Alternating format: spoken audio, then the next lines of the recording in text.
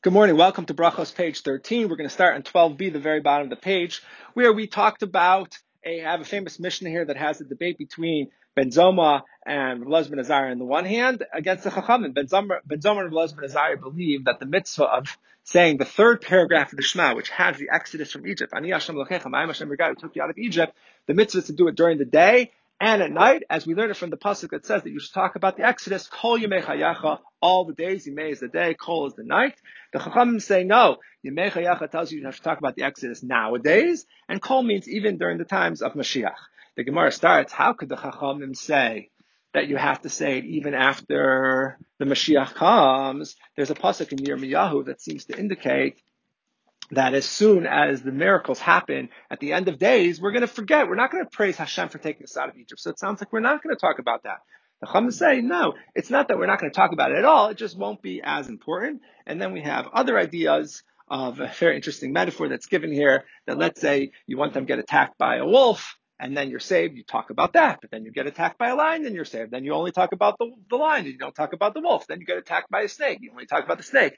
And the idea is Taras Achronos, Meshachos Rishonos, that the later pains make us forget the earlier ones. And the same too here, according to Chachamim, what happened during the Tzias Mitzrayim won't be as significant. Okay, at a later point. And that's what Ben Zoma says, but the rabbis say we're still going to mention it. Okay, then we go on to more discussions about different names. Avram's name was changed to Avram to Avraham, and if you get it wrong, if you go back to the old name, you actually violate a prohibition.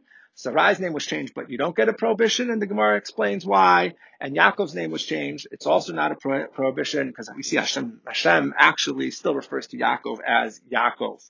Okay, we are then on the next Mishnah. The next Mishnah says that let's say someone happens to be saying the Shema just for learning purposes. They're just studying the book of Deuteronomy, and it's the time of Shema. As long as they have Kavanah, they fulfill their obligation. They can get two things, learning Torah and Shema at the same time. Then the Mishnah talks about, and we're not going to go into detail here because it's going to be in tomorrow's daf, but goes into discussions about if you're in the middle of the Shema and someone comes in and says hello to you, can you say back? Can you say hello to begin with? And they say it depends on how important that person is. Is it just someone who's honored? Is it someone that you fear that person? Are we in the middle of prakim, in the middle of a chapter, or bein prakim? And we'll have halachic differences, and we'll talk about that a little bit more tomorrow. But then the Mishnah does lay out for us what are the prakim, what are the different paragraphs. So you have the first paragraph, the first blessing of the Shema, the second blessing of the Shema. You have the first paragraph of the Shema, the second blessing of the Shema, the third paragraph of the Shema, and then the third blessing of the Shema, which is the first blessing that comes right after the Shema. So those are the different things. Okay. And the Mishnah does conclude by saying, why is it that we have Shema before V'hayim Shemoah? The answer is because Shema is Kabbal's Omach Shnaim, you're accepting the yoke of heaven, and then only afterwards you accept the yoke of mitzvos. And then V'hayim Shemoah is before Vayomer, because V'hayim Shemoah talks about studying Torah, which is both during the day and night, and Vayomer is only about tzitzis, which is only during the day. Okay, then we go on into the Gemara, and we talk about the idea of whether mitzvos tzrichas kavana or not. Do mitzvos actually need kavana?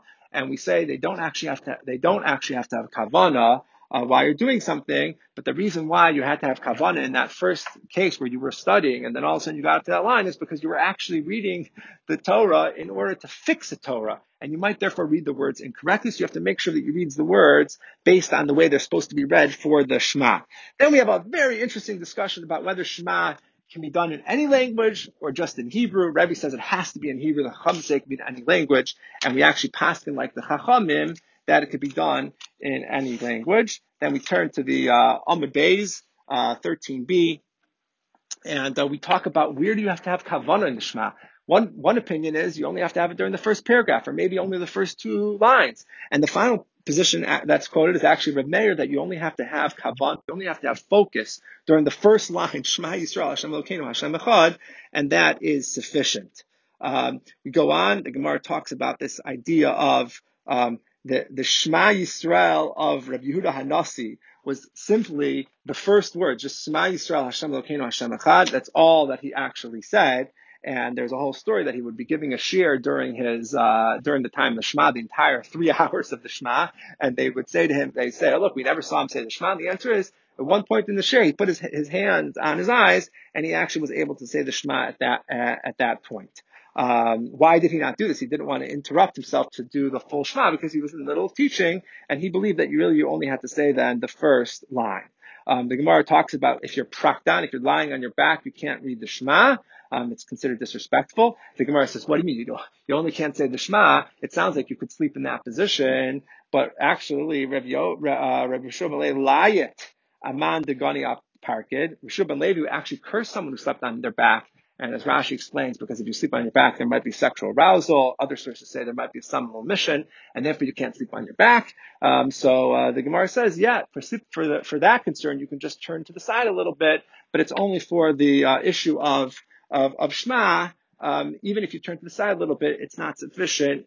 You actually have to either get up or at least sit up in order to say the Shema. Okay, that concludes Daf 13, page 13. We will do the next page, page 14 tomorrow. Have a great day.